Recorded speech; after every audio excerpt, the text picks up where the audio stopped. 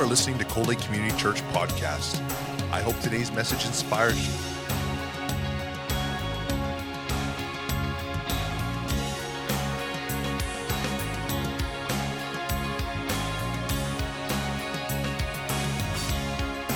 Cold Lake Community Church, a place where families come together. Well, good morning, Cold Lake. Good morning. How are you doing? Everyone doing well? Keeping well? You know, it's kind of neat to be here. Check my time. It is really neat to be here. I love coming to just visit you guys and hang out with Pastor Lance and Cindy. And it's been a privilege to just come and share God's Word and to reconnect with Ernie. I met Ernie some years ago at Middle of Nowhere Conference. Funny story. This is Pick on Ernie Day. I didn't plan this, but I met like Leonard Ripnow, right? So we were at Middle of Nowhere Conference, and there were, you guys call them mosquitoes. I'm from Newfoundland, just to clear that up. We call them nippers, all right? And the nippers were everywhere. And Ernie was, I remember seeing him at side stage, and he was just like going, he says, man, the mosquitoes, they're just everywhere. They're eating me alive, he's saying. And I was like, Ernie, there's an easy way to fix it. Oh, is there a way? Because like they're killing me here. I'm going to die soon. So I said, listen, Ernie, just go, when you go back to your hotel, grab a couple of bananas and just eat the bananas. That'll take care of the mosquitoes. Really? I said, oh, that'll totally work. So he goes, the next day, he's there in the morning, and man, he is dancing. Just kind of like that video. And just a giving her, trying to get rid of the mosquitoes. And I started laughing. I said, yeah, you know that whole banana thing? Well, all the potassium, I found this out from a guy that actually does a lot of work and stuff in the woods. He said, all the potassium in the bananas come out in your blood, apparently, and it attracts mosquitoes. So, yeah, but he got us back for that. There was another story. We don't have time to tell that this morning, but he really did get us back for that. And, yeah, Dave Hall, our assistant superintendent, was in on that as well, and Dave was just mortified at the end of it. It was quite funny, but we had a good time. But anyways, praise God. Well, let's get into God's Word this morning, and I want to speak to you this morning. I've just been really praying. When Lance called me, I don't know, a nice while ago now, probably a couple of months ago, and asked me to come and share, I kind of wanted to say no.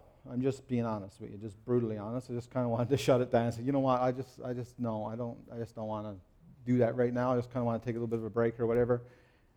But something inside of me wouldn't let me do that. So I just really started to pray and ask God, Lord, what is it you want for your people today? And God led me to the book of 2 Chronicles. So if you would turn in your Bibles, we're going to go to the book of 2 Chronicles chapter 28. You can just find that and have a look at it, 2 Chronicles chapter 28. And we're just going to see what God's got to say to us this morning. So why don't we just have a word of prayer. Father, Lord Jesus, I just honor you today. God, we come here, Lord Jesus, because we want to honor you. And Holy Spirit, right now, as we look into your word, Father, you see me. You see that I have nothing to offer these people in and of myself. Father, you see, Lord, my every frailty. You see, God, that I am nothing in myself, oh God. But Father, God, we know that you are great. We know, Lord, that your word is forever settled in heaven. And now, God, I just pray, Lord, that you would just anoint me to preach your word this morning. Father, I ask in Jesus' name, God, that it will go forth. Holy Spirit, I pray you would visit this place right now. Holy Spirit, I pray that you would walk him up and down the aisles in this place. God, I pray that you would go and touch each person in every seat in this place. Holy Spirit, I just pray now, Father, that your word would go forth, God. That, Lord, we would know today that we have heard from you. That, Father, we would know today that you are still King and Lord of all. Father, I pray, Lord, that you would help me, Lord, to preach this word. Lord, help me to preach something, Lord, what you want preached this morning, not what I want preached. Lord, I just pray, God, that it will be your words heard in this place and not my words. God, help me, Lord, never to condemn your people, but to love your people. Help me, Father, God, to just preach your word, Lord, with honor and integrity. Help me, God, to give me the grace, God, to live it. Give me the grace, God, to, even now in this moment, to preach it for your glory and for your name's sake. In Jesus' mighty name. And everyone say it. Amen. 2 Chronicles chapter 28. I'm just going to read a little bit here for you. if I can find it. I think I'll find it. 2 Chronicles chapter 28. And I want to talk to you this morning about a guy by the name of King Ahaz of Judah. And I'm just going to go ahead and I'm going to read a few verses, and then we're just going to comment on it as after I get it read. Chapter 28, starting at verse 1, it says this: Ahaz was 20 years old when he became king and reigned in Jerusalem for 16 years. Unlike David, his father, he did not do what was right in the eyes of the Lord. He walked in the ways of the kings of Israel and also made cast idols for worshiping the Baals. He burned sacrifices in the valley of Ben Hinnom and sacrificed his sons in the fire, following the detestable ways of the nations the Lord had driven out before the Israelites. He offered sacrifices and burnt incenses at the high places, on the hilltops, and under every spreading tree. Therefore the Lord his God handed him over to the king of Aram, and the Arameans defeated him and took many of his people as prisoners and brought them to Damascus. He was also given into the hands of the king of Israel, who inflicted heavy casualties on him. And in one day, Purah, the son of Remaliah, killed 120,000 soldiers in Judah. And because Judah had forsaken the Lord, the God of their fathers. And Zachri, the Ephraimite warrior, killed Messaniah, let me get that right, Messaniah, the king's son, Azrikam, and the officer in charge of the palace, and Elkan, the second to the king. And the Israelites took captive from their kinsmen 200,000 wives, sons, and daughters. They also took a great deal of plunder, which they carried back to Samaria. Now we're going to go to verse 16. And at that time, King Ahaz sent to the king of Assyria for help. And the Edomites had again come and attacked Judah and carried away prisoners, while the Philistines had raided towns in the foothills and in the Negev and of Judah. Let's go down to verse 19. The Lord had humbled Judah because Ahaz, king of Israel, had promoted wickedness in Judah and had been most unfaithful to the Lord. Now in verse 20 it says that at this point that King Ahaz contacts the king of Assyria. And it says that Assyria came to him, but he gave him trouble instead of help. And Ahaz took some of the things from the temple of the Lord and from the royal palace and from the princes and presented them to the king of Assyria, but it did not help him.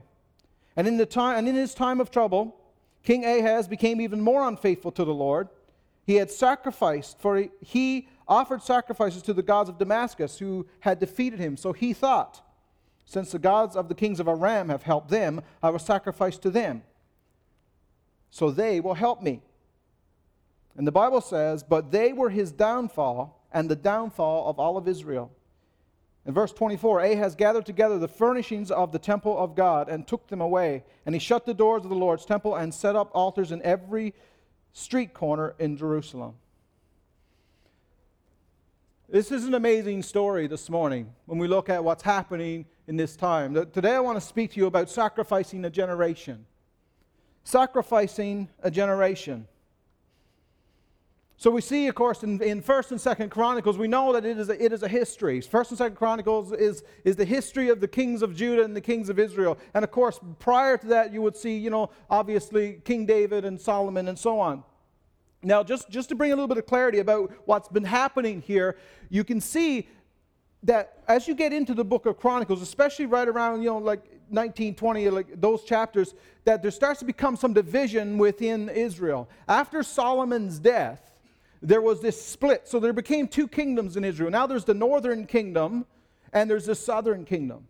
Now, these two kingdoms, in the northern kingdom, there was never, ever a god, or a king, that worshiped the true God. They always, in the northern kingdom, they always worship the idols and the Baals, as the Bible called it. So the gods of their known world of the day. Now, in the southern kingdom, which is the kingdom of Judah, so Israel was the northern kingdom, Judah was the southern kingdom. In the southern kingdom, there was a succession of good kings and bad kings, and good kings and bad kings, and kind of this flip-flop back and forth and back and forth. And this was ongoing for many years, many generations during the time of Israel. And during this time, there were also these great seasons of reform. There were great seasons when you would see, like King Josiah, for instance, that found the book of the law.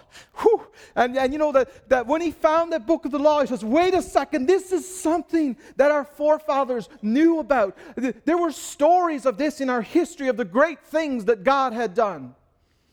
So you had these great kings. There were times of this kind of revival and a renewal that would take place. But then there was also sin, always followed by these times of rebellion and just declension. It was just amazing what was happening. It was hard to understand. In chapter 28, we're introduced to King Ahaz.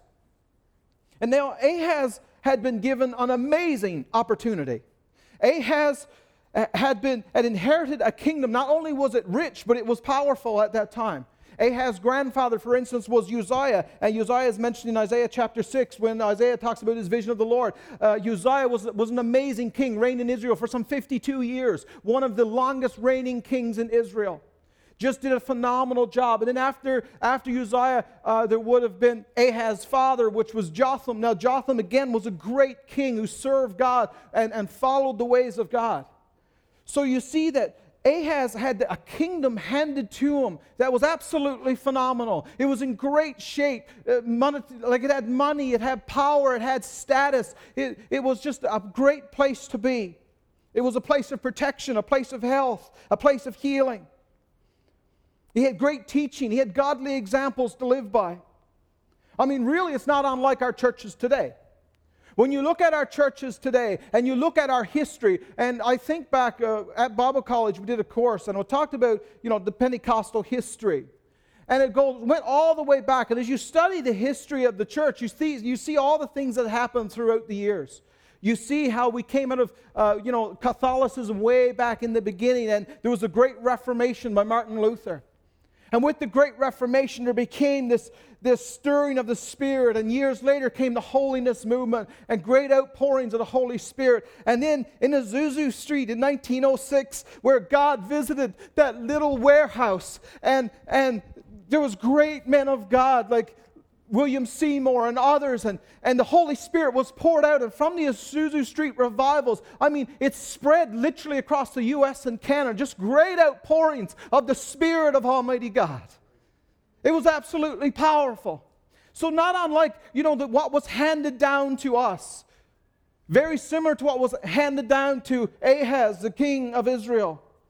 And it seemed for a time that we enjoyed this great growth. It seemed that it was the right thing, not only in society, but society. If you were a part of a church, if you attended church, you were known as a good person. You had a good moral standard. There was something about you that was different. Even the law would look at you differently. If you happened to make a mistake, then they would look at these types of things in your life and say, man, like this has been a good, godly living person, so he made a mistake, and we're going to have some grace. And it was amazing. It seemed that there was a time that if you weren't a Christian, or if you weren't a part of a church or a church family, then you were the odd man out. You were almost an outcast, as it were.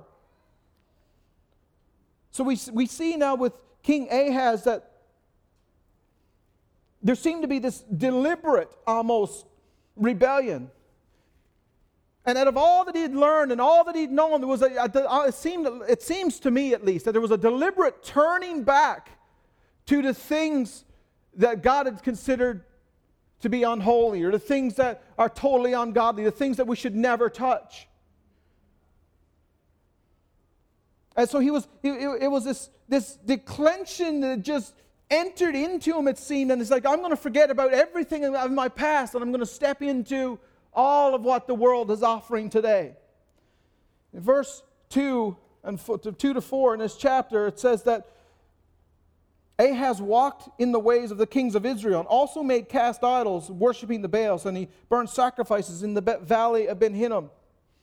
And he sacrificed his sons in the fire, following the detestable practice of the nations the Lord had driven out before them. This talks about, basically what it's saying is that Ahaz started to make these cast idols, and right away he would have been taught and known this in the very early times. When you look back at the Hebrew Scriptures and you see things like in the book of Exodus chapter 20 where it talks about, it says, you shall have no other gods before me.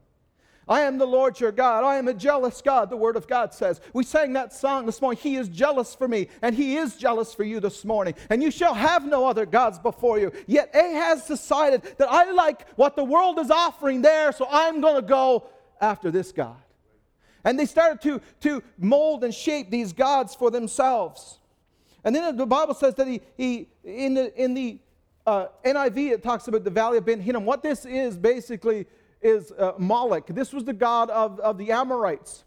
And Moloch was the national, actually, god of the Amorites. Okay, he was the national god of the Amorites. Now, everyone in those days that didn't serve God had something called household gods. Their household gods was, a god of fertility, or the god of this and the god of something else. They had all these different gods, but then there was the national god. It's kind of like, like your national flag or the national animal. Well, this was their national god. This was what you were recognized by. Other countries knew about your national god, so to speak. So he goes to this national god of an enemy, and he sacrifices children to these national gods. Now, it's funny because when you look in chapter 27 of Chronicles, you see that Jotham, Ahaz's father, was a very powerful king. They were so powerful that they had actually defeated the Amorites. I mean, this was in King Ahaz's lifetime. He had seen the victory of God. He had seen the things that God had done. He had seen the things that could happen, and he saw the victory of God.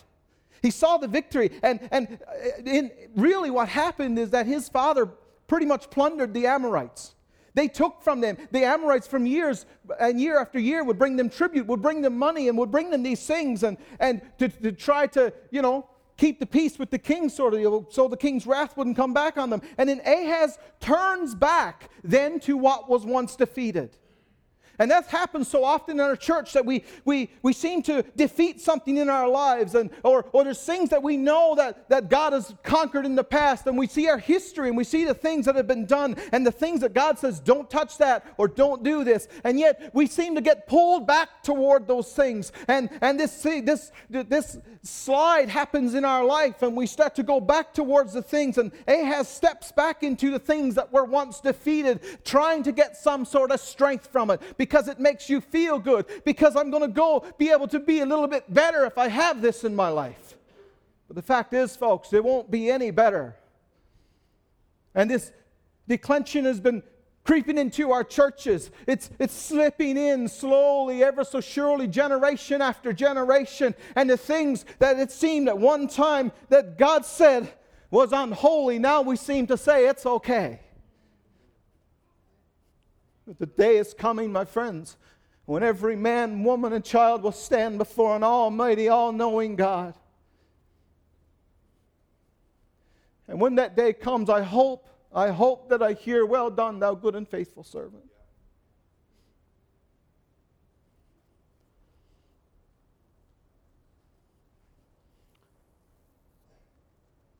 Today, people would say to you, well, what about your kids? Oh, all the other kids are doing this. All the other kids are doing that. All the other kids are going to these parties. Oh, it's just a part of growing up. I want to tell you something. When those things came to my household, not because I'm some great person, but there was something inside of me that stirred and said, There's something inside of me that said, you are not going to that. No, sir. I don't care how big you think you are. I don't care how old you think you are. I don't care how many friends you got on Facebook. I don't care about Instagram or Twitter. I don't care. You're not going because it's not right. And that's not being dogmatic. That's just simply standing on the Word of God and training your children. We have to stand up for the things that God has called us to stand up for. I am responsible for my children. I am responsible for my house. The day will come when I will stand before God on account of my children. And every one of us in this room, whether you have children or not, you will still be responsible for the people around you. Every one of us has a responsibility. And people would say, well, everyone else is doing it. It seems to be a normal thing. And God spoke to the Israelites and He said, come out from among them. Be a peculiar people. Be you different than the world around you. Don't be what everyone else says you should be. Don't be what society dictates you should be. You see, Ahaz looked at these national gods of the Amorites, and they were a powerful kingdom. There's no doubt about it. The Assyrians were powerful. He looked at the people around him. They were powerful people. They had some great things going on. They had beautiful daughters and all these types of things, and he was attracted to those things. And we can be no different. We can be attracted to many of these things in the world today.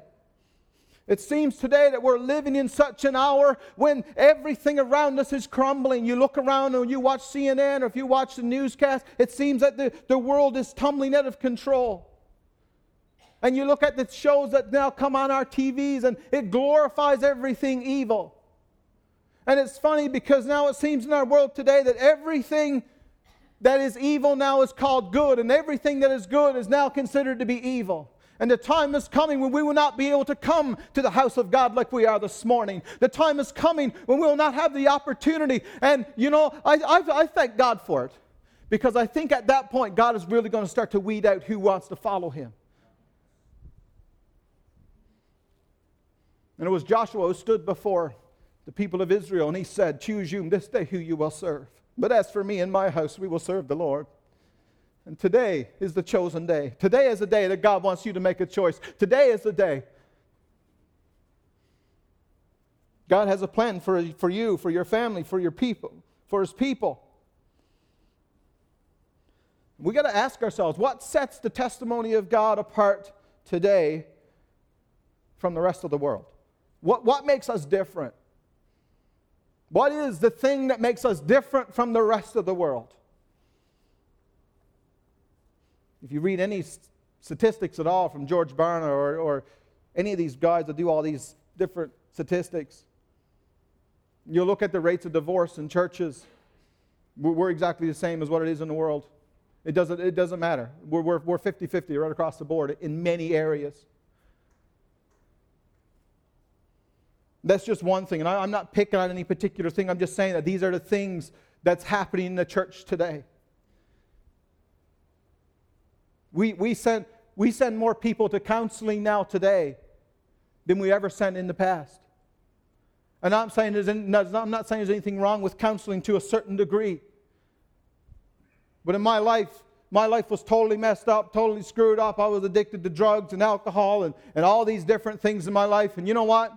I mean, there's some things I had to walk through, some things I had to grow through, and some things that I had to talk with people about. But I want to promise you something right now. The Holy Spirit did more in my life in 5 minutes than any counselor can do in 5 years. That's what the power of the Holy Spirit does. That's what the power. When you get on your knees in your prayer closet and you close that door and you just cry out to God and say, "God, I have nothing to offer. I am empty. I don't have the strength. I don't have the ability. I can't do this myself. I need you." And man, I'll tell you, the Holy Spirit's going to start to work. The Holy Spirit's going to start to work. I'm dyslexic, by the way. And being dyslexic and a Newfoundlander is not necessarily a good thing. I couldn't read. And then some of you have probably heard this story. I'm going to tell it again because it doesn't matter. It's my story, so I'm just going to tell it. I was functionally illiterate. I couldn't read. I would stammer over every word. I did not have the ability or power, it was impossible for me to do anything like public speaking. This was impossible. And Shanda knows, and my family knows. It was impossible. My teachers knew. Believe me, my teachers knew. And one day after I became a Christian, I sat at my table and I just prayed and I prayed and I prayed. And it took many days, by the way. And I'll never forget it. I was sat at my table one day and I opened the Word of God and I said, "Father," I had come home from an adult Sunday school class and they had asked me to stand up and read something in that class, and I stood up and there was a lot of people there. I mean, probably, I don't know about a lot, but like maybe this section here of people. And I was supposed to stand up and read something. I couldn't do it.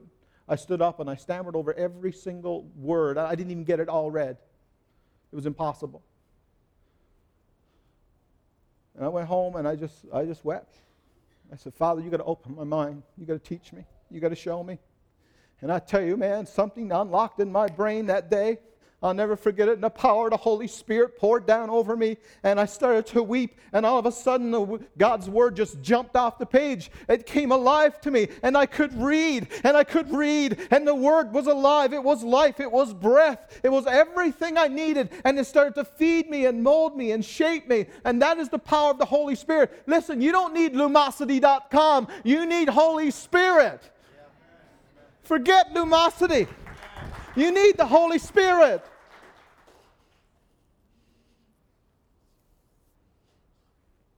Over generations, we have been raising our children in churches. But the question we need to ask ourselves is, have we been raising them in Christ? I've heard it time and time again. People come up with heartbreaking stories about this person and that person and how they went off the rails and how they knew everything about God. We raised them in church, but we didn't raise them in Christ. Man, I tell you, church, hear my heart on this. Do all that you can to reach your family. Do all that you can to reach your children. Do all that you can. You might look back and say, oh, I wish I had my time back. Well, you can't wish the time back, but you can start today and move forward. And it's a journey. It's not going to happen overnight. It's challenging. Ahaz had challenges in his life, no doubt, but then he gets to this place where he just steps away from the things of God. It seems that we have done very much the same, and in a sense, like Ahaz, we are sacrificing our children to the god of this world. We're allowing them to watch whatever they want to watch on TV. We're giving them their iPhone and saying, oh, you don't have enough data? Oh, let me give you some more data so you can go online and view porn. If you read the statistics, it would shock you. Don't think that they're not. The average age for a child that views pornography today is 10 years old. And we're buying our children iPhones and iPads for Christmas.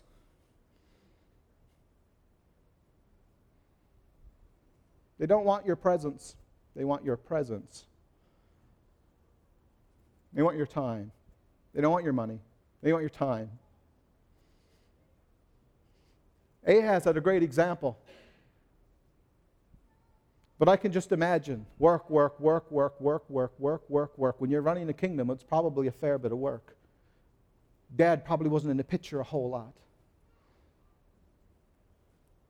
I love my dad. My dad was a great man of God, preached the word for years and years and years, traveled lots. He was as an evangelist. But I was glued to my dad when I was a little kid. I was glued to him. And when I was in elementary school, at a very young age, I wanted to say it was about probably grade 1, grade 2, somewhere in there. My dad had been out of ministry for several years due to some health problems. I didn't know about the previous ministry he had spent years in, and God had done great revivals and great works in his ministry. I didn't know anything about this. And all of a sudden, when I'm in grade 2 or so, my dad goes back into the ministry. And the person that I always looked up to was no longer around. And in those days, the mentality was that you burn yourself out for God. And my dad will be gone for weeks on end. A minimum of 2 weeks at a time, but you could have been 4 weeks or 5 weeks or longer. It didn't seem to matter. All of a sudden, the father figure that was in my life was no more. And then one day, a friend of mine introduced me to pornography. And my life started to roll downhill. It was just a snowball effect of everything else and all these different things that comes into a young person's life when the dad is not present in the home. And Ahaz would have had the same type of thing. You see, when we allow these things to happen, when we don't guard our homes, when we don't have balance in our lives, we're sacrificing our children. Oh, we'll let the school teach them about morality. We'll let the school teach them about sex. We'll let the school teach them about alternative lifestyles. We'll let the TV shows tell them that this stuff is normal. My friend, it is not. Anything that God declares in His Word is unholy is still unholy. No matter how you paint it, no matter how you cover it up, no matter how you try to dress it up, listen, if God says it's not right, it's not right. And you are the leader of your household. And I fear that we've sacrificed the generation. In Ahaz's time, the nation had sunken into this depravity. The prosperity was gone. The families were in captivity. As we read the chapter, you can see the families were taken away. The children were gone. The wives were gone. I mean, there must have been such a time of great mourning. And the same in our churches across our nation today. I believe that we're entering a time when we're not going to be able to understand. It seems like that there's a sweeping away of the godly things. That our children are being swept away. That the God of this world seems to be overpowering. And we seem to say, oh, it's okay because everyone else is doing it. And in verse 16, King Ahaz turns to the king of Assyria. The king of Assyria who was defeated, who once brought tribute to Israel. And he's frantic at this point. And it looked like a good idea. I'll do this and I'll do that. And I'll take... And what blows my mind here is that it seems to me that Ahaz... In verse 21 says, Ahaz took some of the things from the temple of the Lord and from the royal palace and from the princes and presented them to the king of Assyria. But it didn't help him. And you know, it seems to be so typical of what we do today is that we seem to take some of the things that are godly and we try to mix those godly things with some of the things that are of the world. And we say, this will help.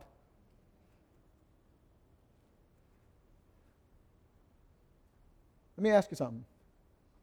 How's that going for you? How's that going for you? It's probably not going very well, is it? It doesn't work, folks. It doesn't work. It doesn't work. In verse 20 to 24, we see it says that Ahaz was just frantic at this point. It reminds me of what happened in 1 Kings chapter 18 when the prophets of Baal were standing on Mount Carmel with Elijah, the man of God. One of my favorite stories in the Bible. And the Bible says that the people of the world, the prophets of Baal were standing there and they were screaming and shouting and prophesying frantically and cutting themselves and doing all of these things to try to invoke the power of God. And in many of our churches around the nation today, people come together and they dance and they sing and they do this and they do that, all trying to invoke the power of God.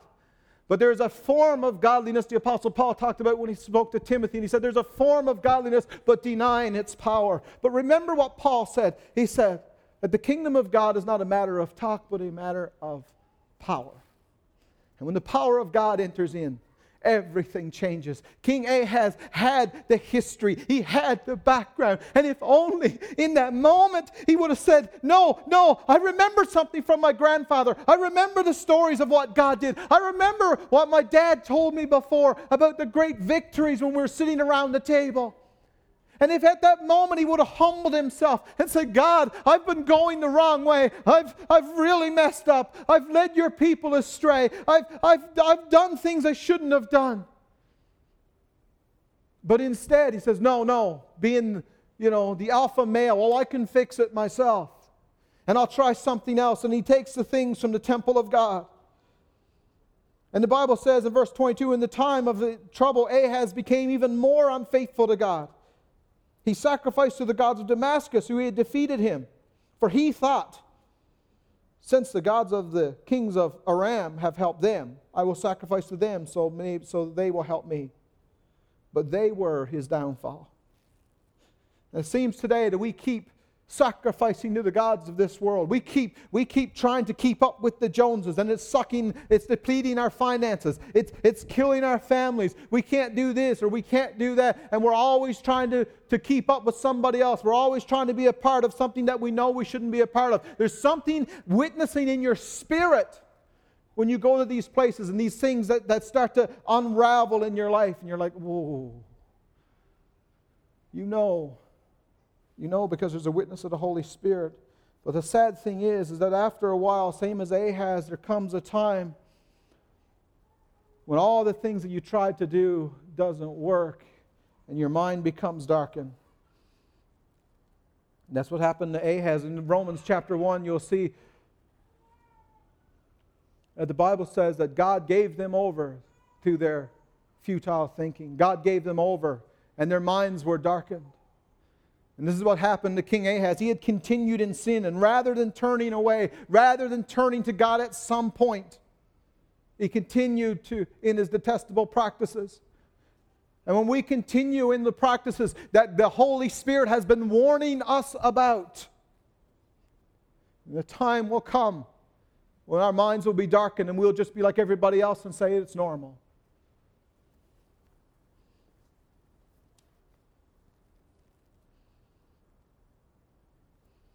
Ahaz strips away the things of God's house in hopes that the next idea will rescue him. And in many ways, I fear that in our churches across our nation, in the U.S., we've done a lot of things. We in some places, I'm not saying that here because I know Lance and Cindy, and they're an amazing couple, and Hayward and Evie, we just love them. We know their hearts.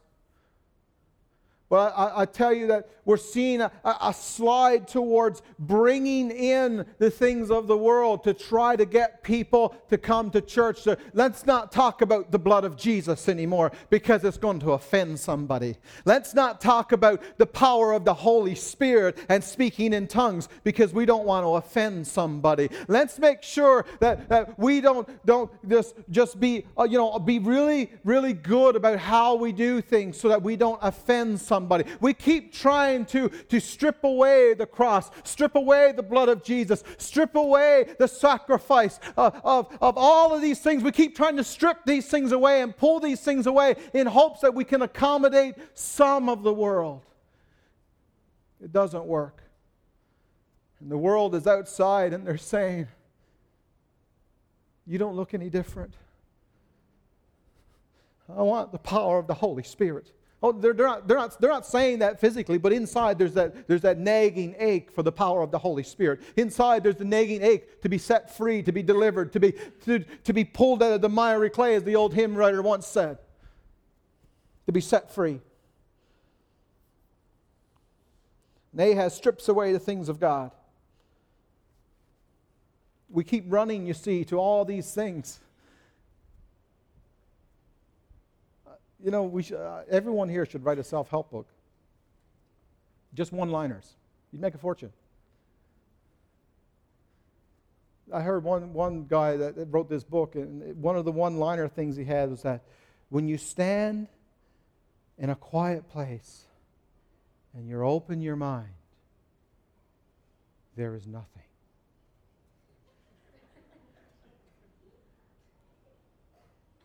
Did you have to get someone to write that for you, or did you come up with that on your own? This guy's making a fortune. And people are running to it. People are running to it. They're running, and they're running to it. The world has never been so ripe for spiritual things in our lifetime. And the world is ripe for spiritual things. And it seems like the church is going in the opposite direction. We can't go in the opposite direction. We need to be running towards God. We can't abandon the prayer meeting. We can't abandon prayer in our lives. Listen, there's no substitute. I mean, prayer meeting is a good thing, yes, and you need to be a part of prayer meeting. It brings strength. But man, I tell you, do not abandon the prayer closet. Like, people don't, I talk to pastors many times, and I asked the question, so what's your prayer life like? And they said, well, it really doesn't exist. It doesn't work. You can't do anything in your own strength. You need the power of the Holy Spirit. And then here's what it says as we continue down, and I'm going to close with this. In his time of trouble, King Ahaz became even more unfaithful to the Lord. He offered sacrifices to the gods of Damascus who had defeated him. For he thought, since the gods of the kings of Aram have helped them, I will sacrifice to them, so maybe they'll help me. But this was the downfall of him and Israel. And verse 24, Ahaz gathered together all the furnishings from the temple of God and took them away. And he shut the doors of the Lord's temple. He shut the doors of the Lord's temple. It was a physical act. And for us today, as we continue to strip down the things of God and we say that this is okay or that's okay, then effectively we are shutting the door to God's temple. We are the temple of the Holy Spirit. And as we let those things into our life, it'll rob us of our strength. It'll rob us of the power of God. And we will be just like everybody else. And we're effectively shutting the doors of the temple. We are to be a light unto the world.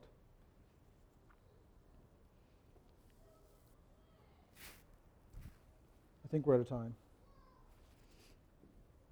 I'm going to just finish with this right here. In chapter 29,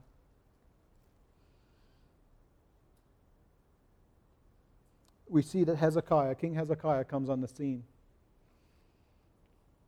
And Hezekiah must have knew something of his grandfather.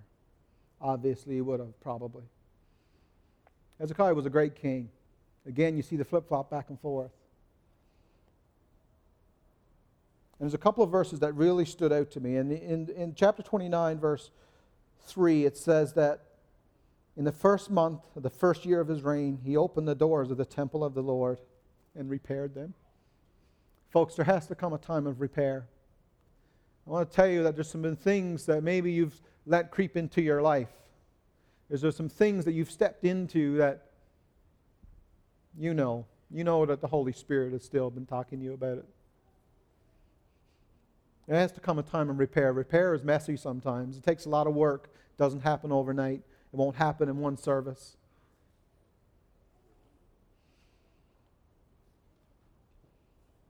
And then it says, after they had repaired this, they had to remove some things.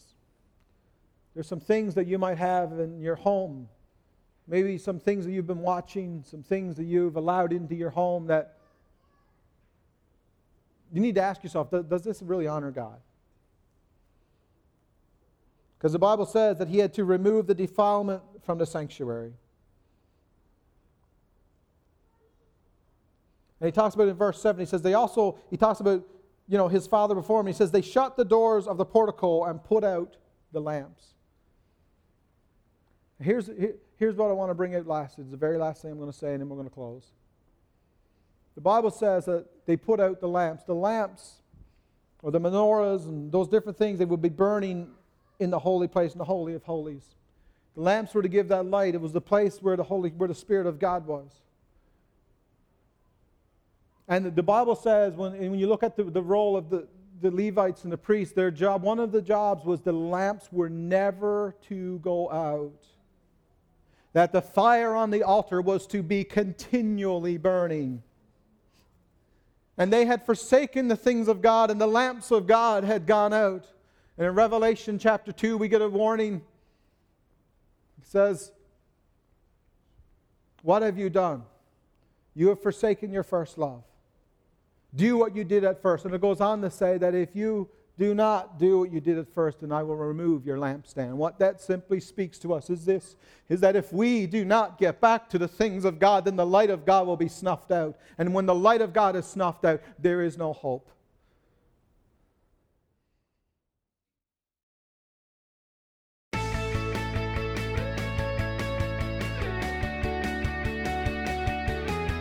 We hope you've been blessed by this teaching from Coley Community Church. Thank you for your continued support of this ministry.